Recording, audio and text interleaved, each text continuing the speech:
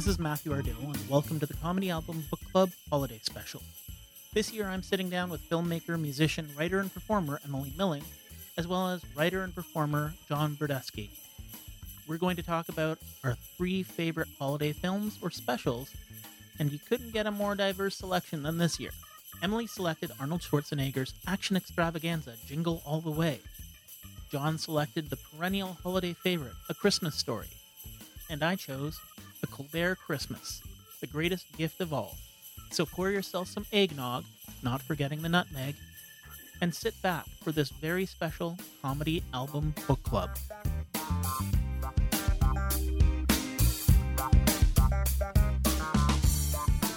Welcome to Comedy Album Book Club. Emily, John, thank you for joining us. Thanks for having us. Absolutely. So this year's Christmas special, we're doing Jingle All the Way, A Christmas Story, and A Colbert Christmas. So let's start with you, Emily. Why did you choose Jingle All the Way? Oh my God.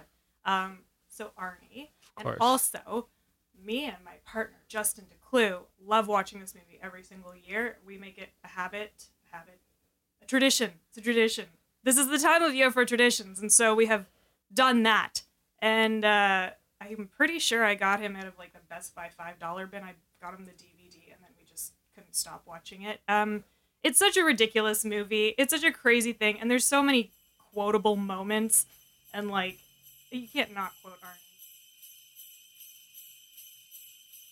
Arnold Schwarzenegger's film Jingle All the Way was released November 16th, 1996, and was a diversion from the action star Arnold Schwarzenegger's usual action movie fare into the realm of family holiday entertainment.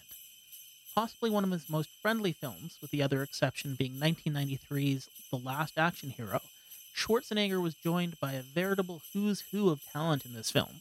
Phil Hartman, Sinbad, Rita Wilson, Jim Belushi, Martin Mull, Harvey Korman, Lorraine Newman, and early performances by Chris Parnell and young Jake Lloyd before his effectively career-ending role in The Phantom Menace.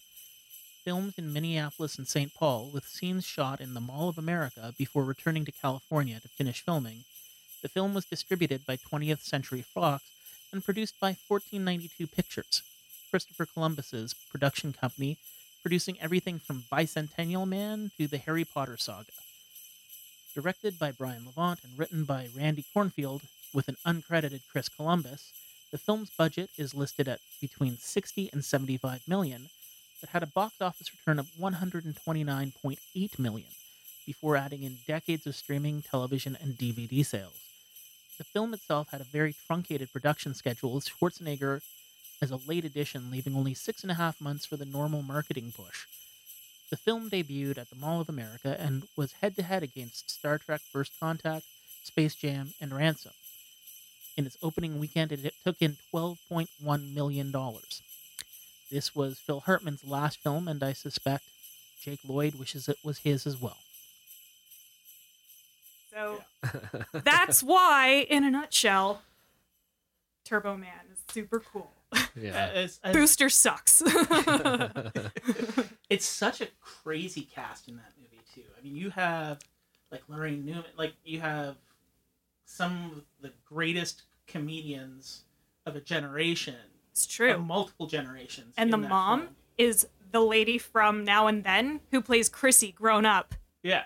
That's for all you Now and Then fans, Fun fact. which I'm sure tons of you are listening to this. Yeah, you have, like, multiple SNL alum in there of various years. And, poor Jake Lloyd, like, his one movie before his career imploded. It's true. Such a good little actor, that little guy. So he was very earnest. You know, he makes me want to cry. it's like I actually feel sorry for like him and the guy who played Jar Jar. They just had their careers destroyed by one movie. Character. Yeah, one movie. It's funny that, like, it came out, what, like 95? 96. So like peak Arnie. Yeah. And everyone's just like, it kind of like feels like The Rock. Like Yeah. everyone's just like, Yes. whatever he's in, I don't even care. And it was- I just want to get in it. He It's joined like the shiny thing. He joined the production with like 6 months before the release. So like he was really Wow. cast late in the production.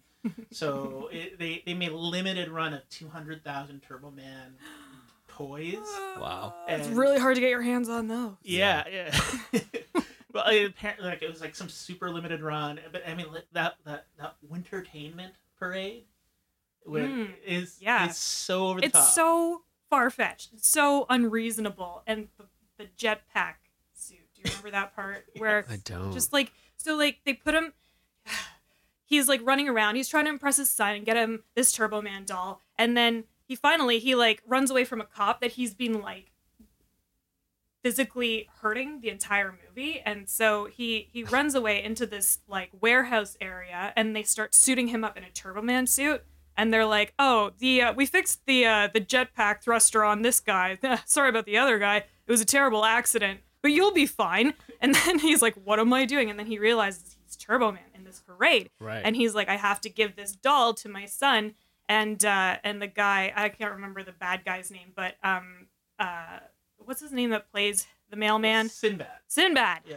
Sinbad, who plays the mailman, You know is it's like, quality entertainment when Sinbad Oh, is man. the bad He's guy. like- he's like hellbent on also getting it for his son because they're both competing for their son's love with each other. It's ridiculous. And so he dresses up as the bad guy, and then Arnie has to save his son from the bad guy with this jetpack thing, and they're flying all over the place, straight through people's houses. It's insane. It's insanity. It's so much entertaining fun. So much entertainment. I love It's it. like nothing like a little bit of light, kidnapping and child endangerment I know. for a Yeah. holiday movie. Just hijinks. Yeah. And I there's a couple there's a couple things that really amaze me about this movie. The first being they found somebody bigger than Arnold Schwarzenegger.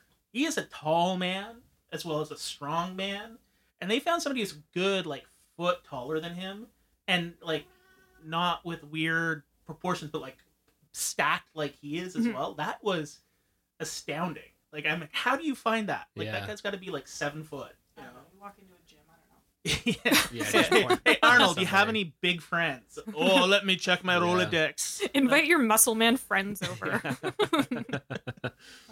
And it's for family fun. It is a hyper violent movie. Oh yeah, Yeah, it's like but so is Kindergarten Cop. yes. But I mean, it feels like right before this he did Last Action Hero, but that feels like a pivot point in his career where he's trying to get away from the more action stuff and like. I think already by this point he's probably planning his gubernatorial run, so he's like, I gotta make myself a little bit more family friendly, not murder machine Yeah. kind of thing. Like, but yeah, He's so goofy. I love that guy. Yeah. I mean, he won. yeah, he did. He wasn't that bad a governor, all said. Yeah, I think. I mean, I don't have any hard stats on it, but all I remember is like a quotable quote was like, he's like, I just love cranes. Like, I love to see cranes because it means we're building. Oh, I man. was like, yes, at its most basic form, yes, that is building. You should come to Toronto. Yeah, exactly. I think the Ford family used that exact quote at some point, so Yeah. they ripped off Yeah. Arnold Schwarzenegger at some point. But yeah, like in this movie too, it's so tonally uneven. Like it's Christopher Columbus. He's technically not credited on there, but it's his production company, and he's an unlisted writer. So my guess is he fixed the script, and then just didn't take a credit on it. But you've got Phil Hartman as possibly the sleaziest neighbor ever. Balthazar, no. Oh God. And it's just like literally the way, but it's charming. Like it's Phil Hartman at his best. So it's like it's like in Street Fighter when Raul Julia died immediately after that. It's like, oh, we'll never see him in a great role. His last role was M. Bison in the Street Fighter movie, and they're terrible. So, pause for getting the cat out of the room. Get out of here, you monkey. Shoot. Oh, sorry. There we go. All right. Set and post. Yeah, so you got like Raul Julia, but this one is like even as bad as the rest of the movie can be at times, it does have a charm. And Phil Hartman is part of that I charm. disagree with your statement, but go on. But Phil Hartman is part of that charm. It's like he's playing like the ultimate Phil Hartman character, this sleazy, entitled, douchey guy who thinks he's right. Like whatever reality he lives in his mind, he's right. And he's like, oh, she just doesn't understand she's into me yet, kind of thing. And it's like just so gross. Well, I mean, like, that's very typical male behavior of that time. True. And I hope not now. Men. You. Make a note. If you behave like Phil Hartman, you're doing it wrong. Yeah. Truly. It's gross. But, yeah, it's just like, he's so great. And I'm trying to think, Sinbad was actually kind of fun as a really unhinged character, too. He was more than kind of fun.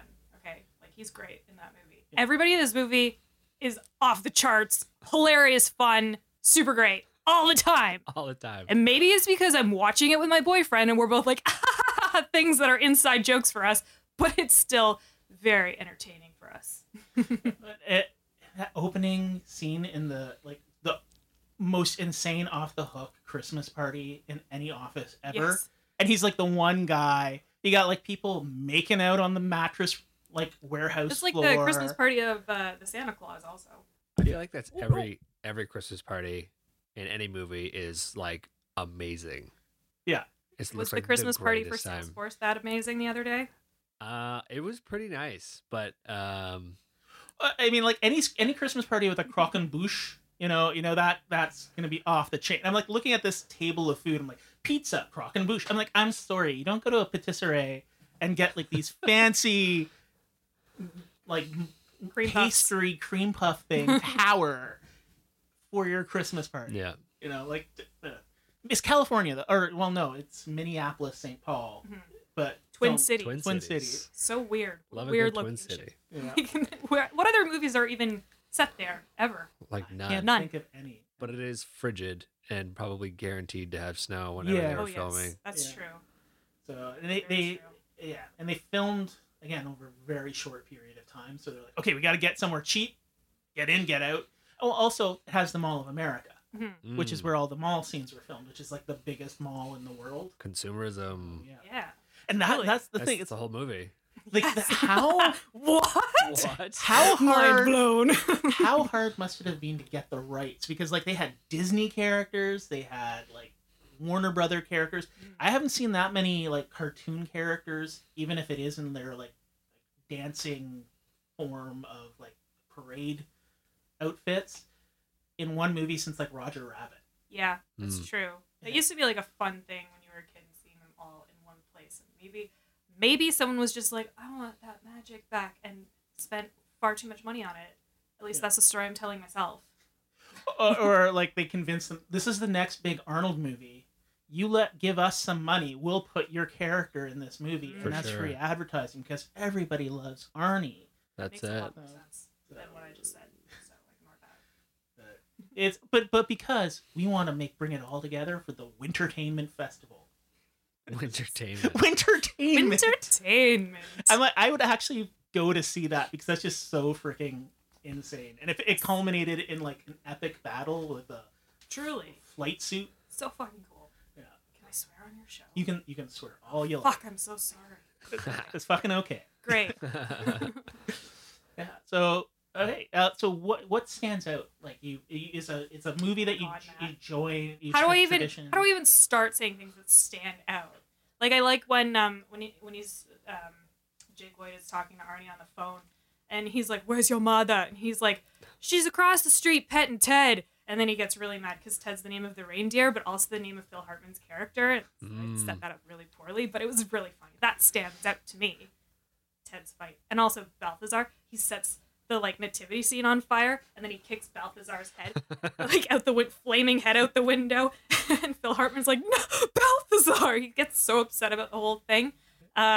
God, I don't know. Yeah. And I really love when the cop gets like brutally maimed. Like he should be dead by all accounts. There was a Like bomb. he's A exploded. bomb. And like later in the day at the Winter Fun Fest parade, what is it? The Wintertainment parade. He's there, and the only thing he's got like some bandages wrapped around his hands, and he's holding 2 coffees, and then Arnie smashes into him and he burns himself. Like this is the only thing that's a problem for him. He just continued working that day after a bomb situation. Oh my god. What else stands out? I really love, like, okay, so you know when you're driving on the highway and you see people like shooting up the side on the shoulder, I always assume that it's like someone trying to get to their kid's black belt or yellow belt presentation, because that's what Arnie does. Getting started in the movie, like he comes from his office and he's super late. You're my number one customer, and then he's driving up the shoulder of the road. That's where he meets for people who haven't seen the movie. Everyone is his number one customer. Yeah, everyone says it to his wife, and she gets real mad. Good. Yeah, as she should. Yes, those are all the things. I could go on, but I won't. One of the things I kind of find endearing about the film is everything. Literally everything is dialed to 11. Like that nativity scene. It's not just a regular nativity scene. This is full-size mannequins spread throughout the house of Ted. Right. In multiple rooms. Like great. That's a crazy ass. That's that's an art installation. That's not a nativity scene. Well, they jingle all the way. All the way, baby. Yes. Now, our second film is sort of kind of a tonal opposite in a way. Yep. John, you chose A Christmas Story. I did. So tell us what made you choose that? Oh, A Christmas Story. It's so nice, and it's so innocent. A Christmas Story is for many a holiday tradition, up alongside Home Alone and National Lampoon's Christmas Vacation. Based on the writings of satirist Gene Parker Shepard Jr., or Shep as his pen name, a radio broadcaster and professional satirist, Shep began his career in Cincinnati in the year 1945 before eventually landing in New York on WOR radio.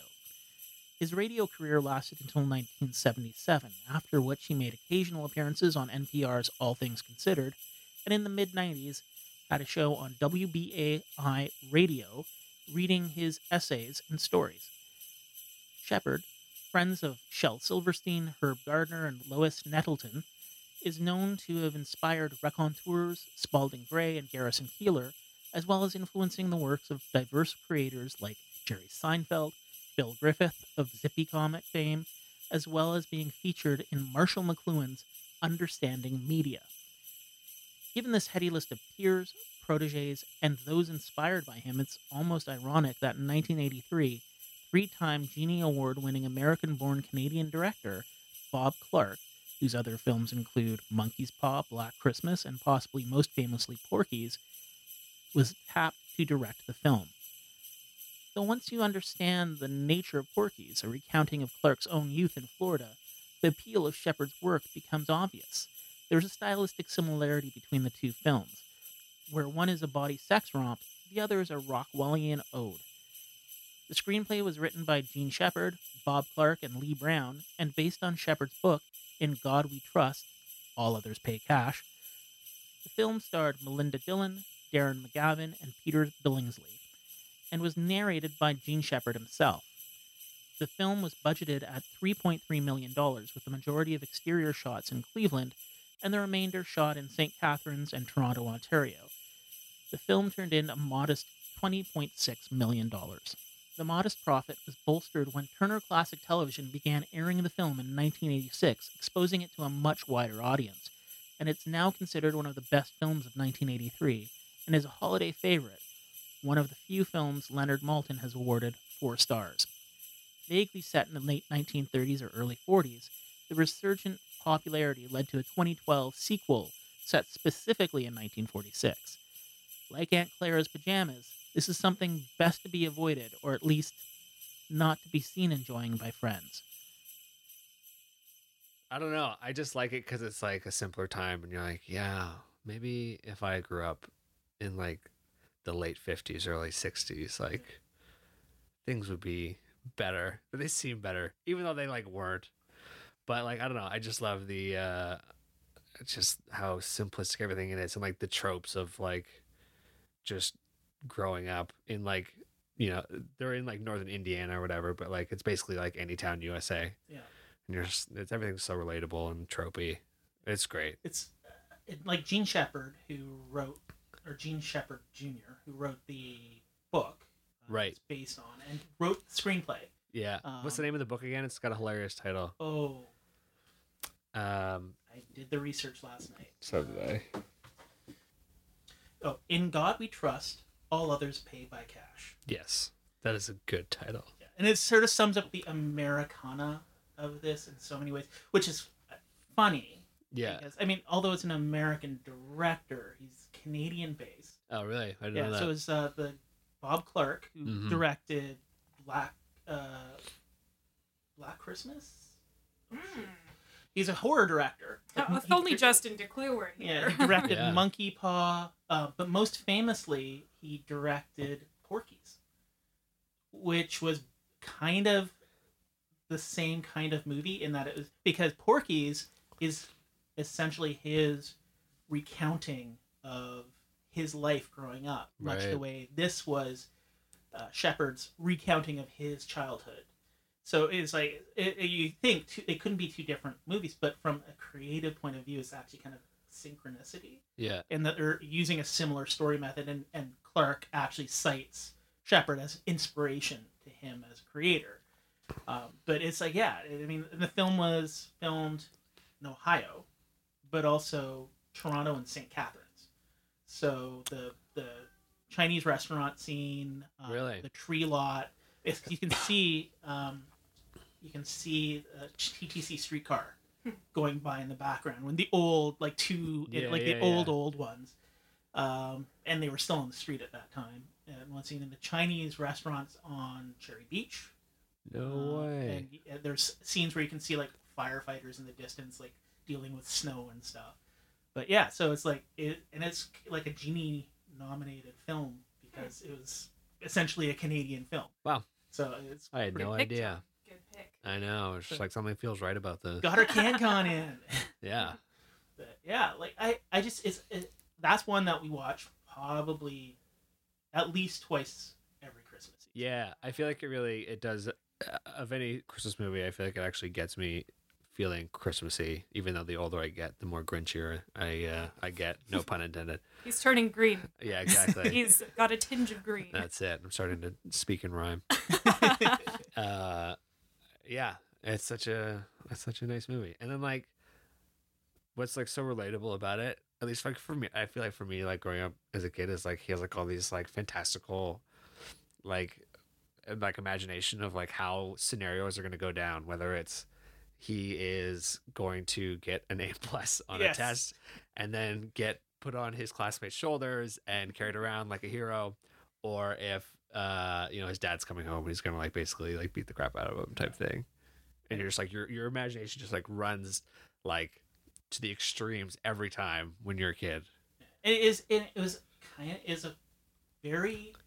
Is grounded but fantastical. Like it was a grounded version of how a kid views reality in a way. Like they don't really understand the swear words their parents are saying. Like when the old man loses, he is like Yeah, it was like in the furnace room. in the furnace room or yeah.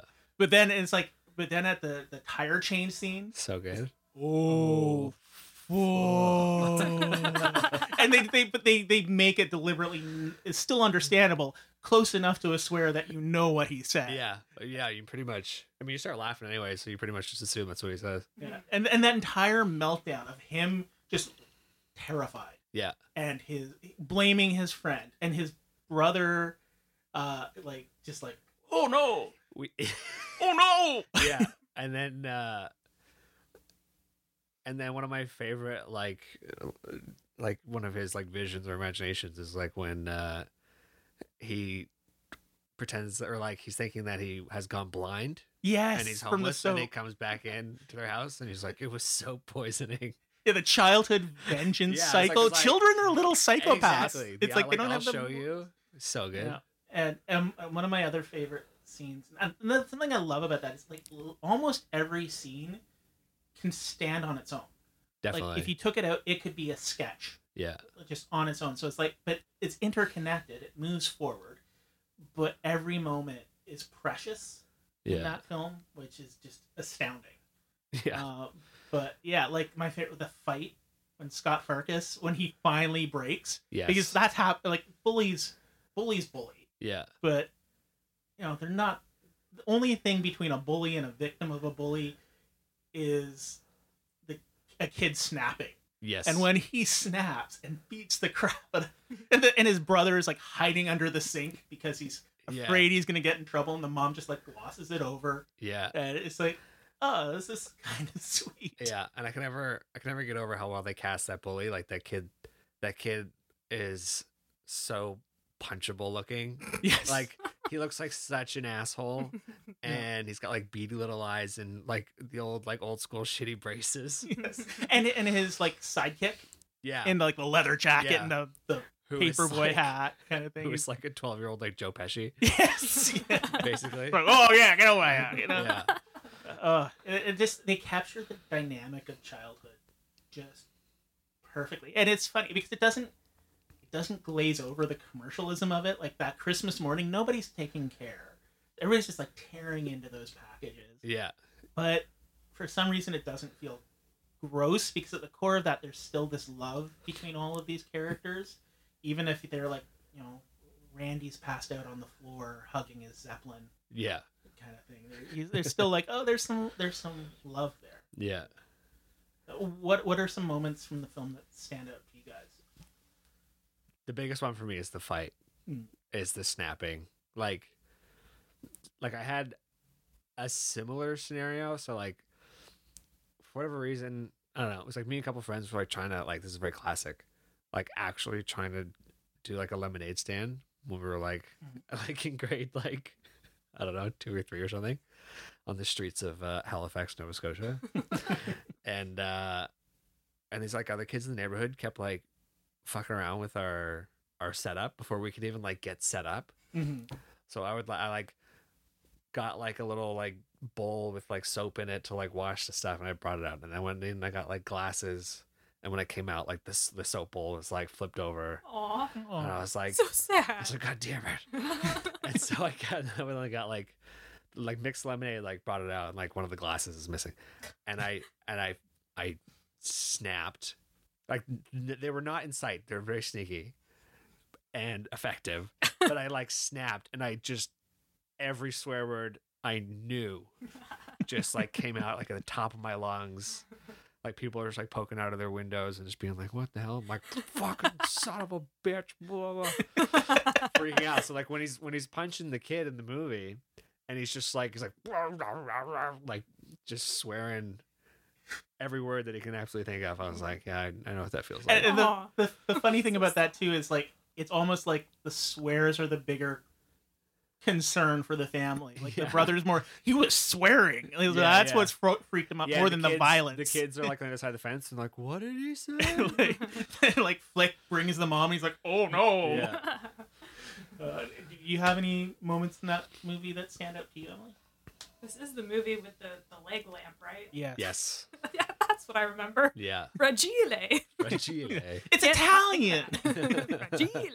That's all I remember. For me, it was, I think, the Little Orphan Annie decoder ring, because that's like the end of innocence for that character. Ralphie's like, oh, it's all a fucking lie. Yeah. And it's like it's sort of a pivot point in the film for his character in a way, too. Yeah. Where it's like, oh, no, Yeah. It's like, this is it's all bullshit. this is It'll all just commercial make bullshit. make me drink Ovaltine. Yeah. Fuck you, Annie. Yeah. yeah. It's true. Good orphans. Yeah. So I They're the it's worst. such an an amazing film. Yeah, and I mean it's shoestring budget, $3.3 million. Was it, yeah. Yeah, it's one of those films like Blade Runner. Did okay, better than Blade Runner in the box office. 20.2 million or 20.3 million in box office returns at 83, which is pretty good. And this is with a 3.3 million budget. It's probably about a 15 million budget in today's film standards. But Turner bought up the rights to a bunch of that were under the MGM title and just threw it on Turner Classic Movies and revitalized this film. Yeah. Like it just got in front of all these people who probably would have never seen it otherwise. Yeah. It's like it's amazing. Was Turner Classic Movies a free channel? Was it a free channel for a while? I think it was basic cable for a long time. Yeah. So if you I feel had that was like basic cable, yeah. you'd get it. Maybe that was the And they repeat Part it of the- over and over and over. Yeah. And, Yeah. Yeah. Yeah, like it was on once a day. Yeah. You know, it's Like the Mummy. The Mummy, yeah. Oh my god, I love that movie. Or the original Jumanji. But that's another podcast probably. Okay, so my Christmas special that I chose was A Colbert Christmas, The Greatest Gift of All. A Colbert Christmas, The Greatest Gift of All, was released in 2008 as a Comedy Central special featuring Stephen Colbert, the star of their news satire show, The Colbert Report, and former correspondent of The Daily Show. Colbert had left The Daily Show in 2005 and spun off into his own series, also produced by Jon Stewart, called The Colbert Report, which some feel eclipsed The Daily Show by leaning into the absurdity of Stephen Colbert's fictional, hyper-conservative version of Stephen Colbert. A graduate of Northwestern's University School of Communications, he found a love of theater while attending Northwestern and threw himself into the field, eventually resulting in a theater nerd-off with Aaron Sorkin on The Colbert Report. Originally studying to become a dramatic actor, he fell into improv, as many of us do. Starting in the campus improv team No Fun Mud Piranhas, he soon joined Chicago's Annoyance Theater, a part of Del Close's Improv Olympics. Annoyance Theater relied heavily on absurdist and outrageous comedy, an influence clearly seen in the character of Stephen Colbert, as played by Stephen Colbert. He eventually joined Second City. Despite a rivalry between Annoyance Theater and Second City, and given the opportunity for free classes, shot through the ranks, joining the touring company as Steve Carell's understudy and forming a collaborative unit with Amy Sedaris and Paul Dinello, with whom he collaborated to create Strangers with Candy. By 2008, the character of Stephen Colbert was firmly established. A blowhard parody of Bill O'Reilly and other Fox News personalities, the character was so sharp, at times people couldn't tell if it was a joke, including Bill O'Reilly. This led to some rather hilarious and possibly embarrassing moments, including a White House Correspondents' Dinner where Stephen went to town on the president, George W. Bush. Running from 2005 to 2014, The Colbert Report hit peak hype very quickly, in no small part thanks to Stephen Colbert's incredible stage presence. But his love of pop culture, stage, and song led to a hilarious send-up of vintage Christmas specials, commercialism, and the War on Christmas. Starring Elvis Costello, Toby Keith, John Legend, Willie Nelson, and Jon Stewart, all as slightly fictionalized versions of themselves, while Feist appears as an angel and George Wendt as Santa in the special.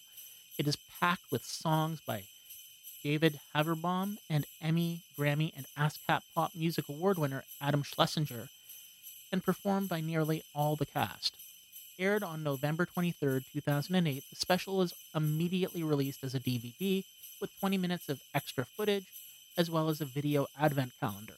Sadly, the commercial parody, Buff Your Jingle Bells, was only on the broadcast version and is lost to those of us who only saw it on DVD. The special was well received critically, and its soundtrack was released on iTunes, and was eventually used as part of a prank played by Colbert on Kanye West. December 3rd, 2008, Operation Humble Kanye started when Colbert asked his audience to download his album and make him the voice of this generation of this decade, in response to Kanye's self-proclamation that he owned that title. It briefly worked, displacing Kanye as number one on the charts until Colbert declared Kanye officially humbled on December 4th. If only Stephen had kept making music. Perhaps this would have allowed Kanye a moment of self-reflection. And why this ended up on my list is it's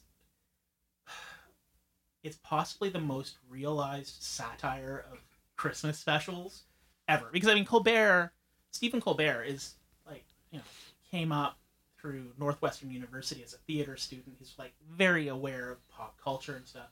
And it's a pure send up of everything in America, right? And it starts with this song by Toby Keith about a war on Christmas, where Toby Keith is, probably would just sing that in a completely unironic way. Right.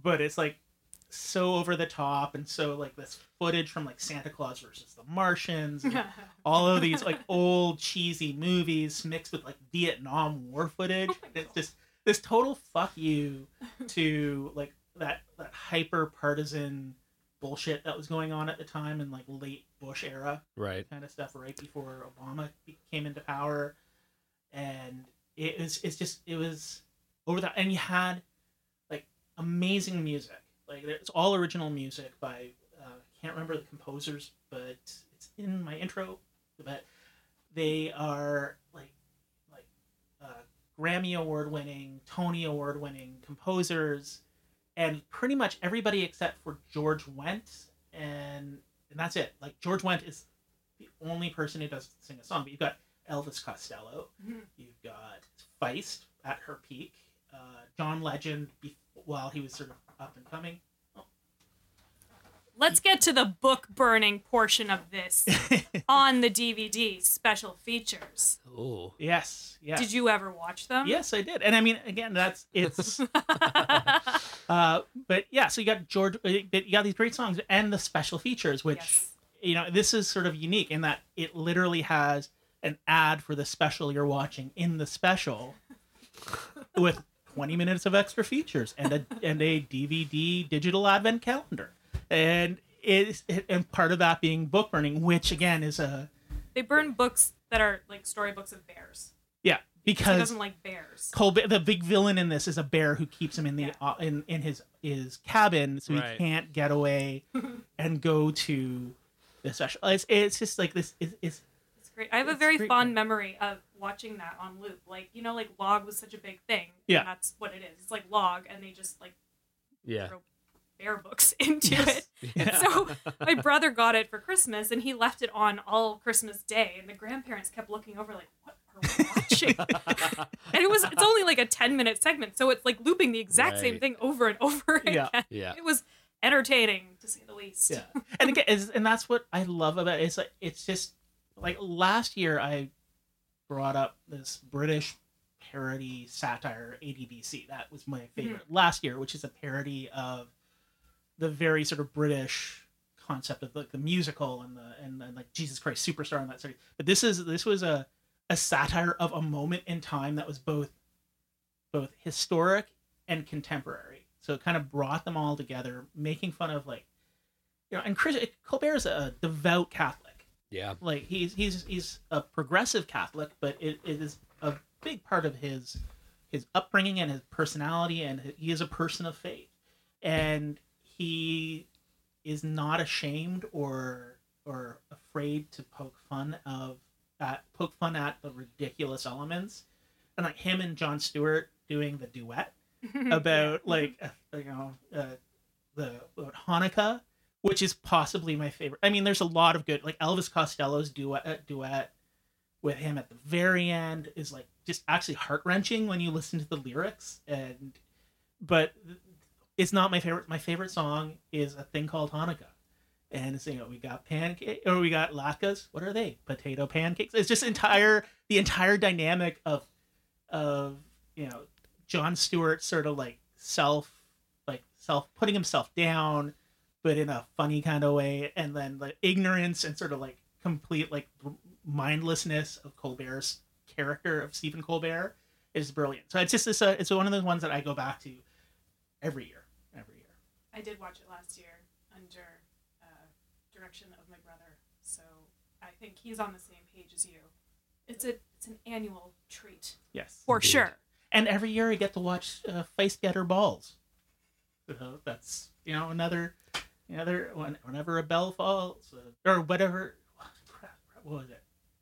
Whenever a bell falls, an angel gets its balls or something like Whenever a bell rings, an angel gets its balls, maybe. that. Maybe Because it's it's a like, play on the. whenever yeah. a bell rings, an angel He gets its wings. Yeah, it's a play on. I think it's on falls balls is the rhyme there. Because Cool. when something drops. Sounds but- about right. Ah, Yeah. And like, and you know, Willie Nelson. yeah. In that is so. It's just like complete. It's like a 4-minute pot joke. Yeah. Like just like pot and taxes because he's broke because he didn't pay his taxes that year and was like arrested. And it's like, oh, they're all making fun of themselves, and John Legend's song is kind of sexy, you know, and like not even a veiled double entendre, like nutmeg, you know, Right. only Yeah. cream I want to see you wipe off your face is my nutmeg.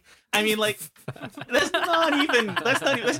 an entendre. It's not a double. It's just like, here you go, have fun, and all of it. Like, so I don't think we get something like that. Comedy Central did a special a couple of years later, which was okay. Had like Kroll Show and a bunch of the other stuff at the time, but it didn't seem to have that kind of subversiveness that you see here. It was gross out humor. It was like over the top silliness, but just not quite the same. Well, we can only have our nostalgic things that really make us feel like it's Christmas time. Right? Exactly. Right, that's it. All right. Well, I want to thank you both for coming on, and hopefully we'll have you back sometime in the future to talk about more comedy stuff. Really? For sure. Thanks for having us. Thanks.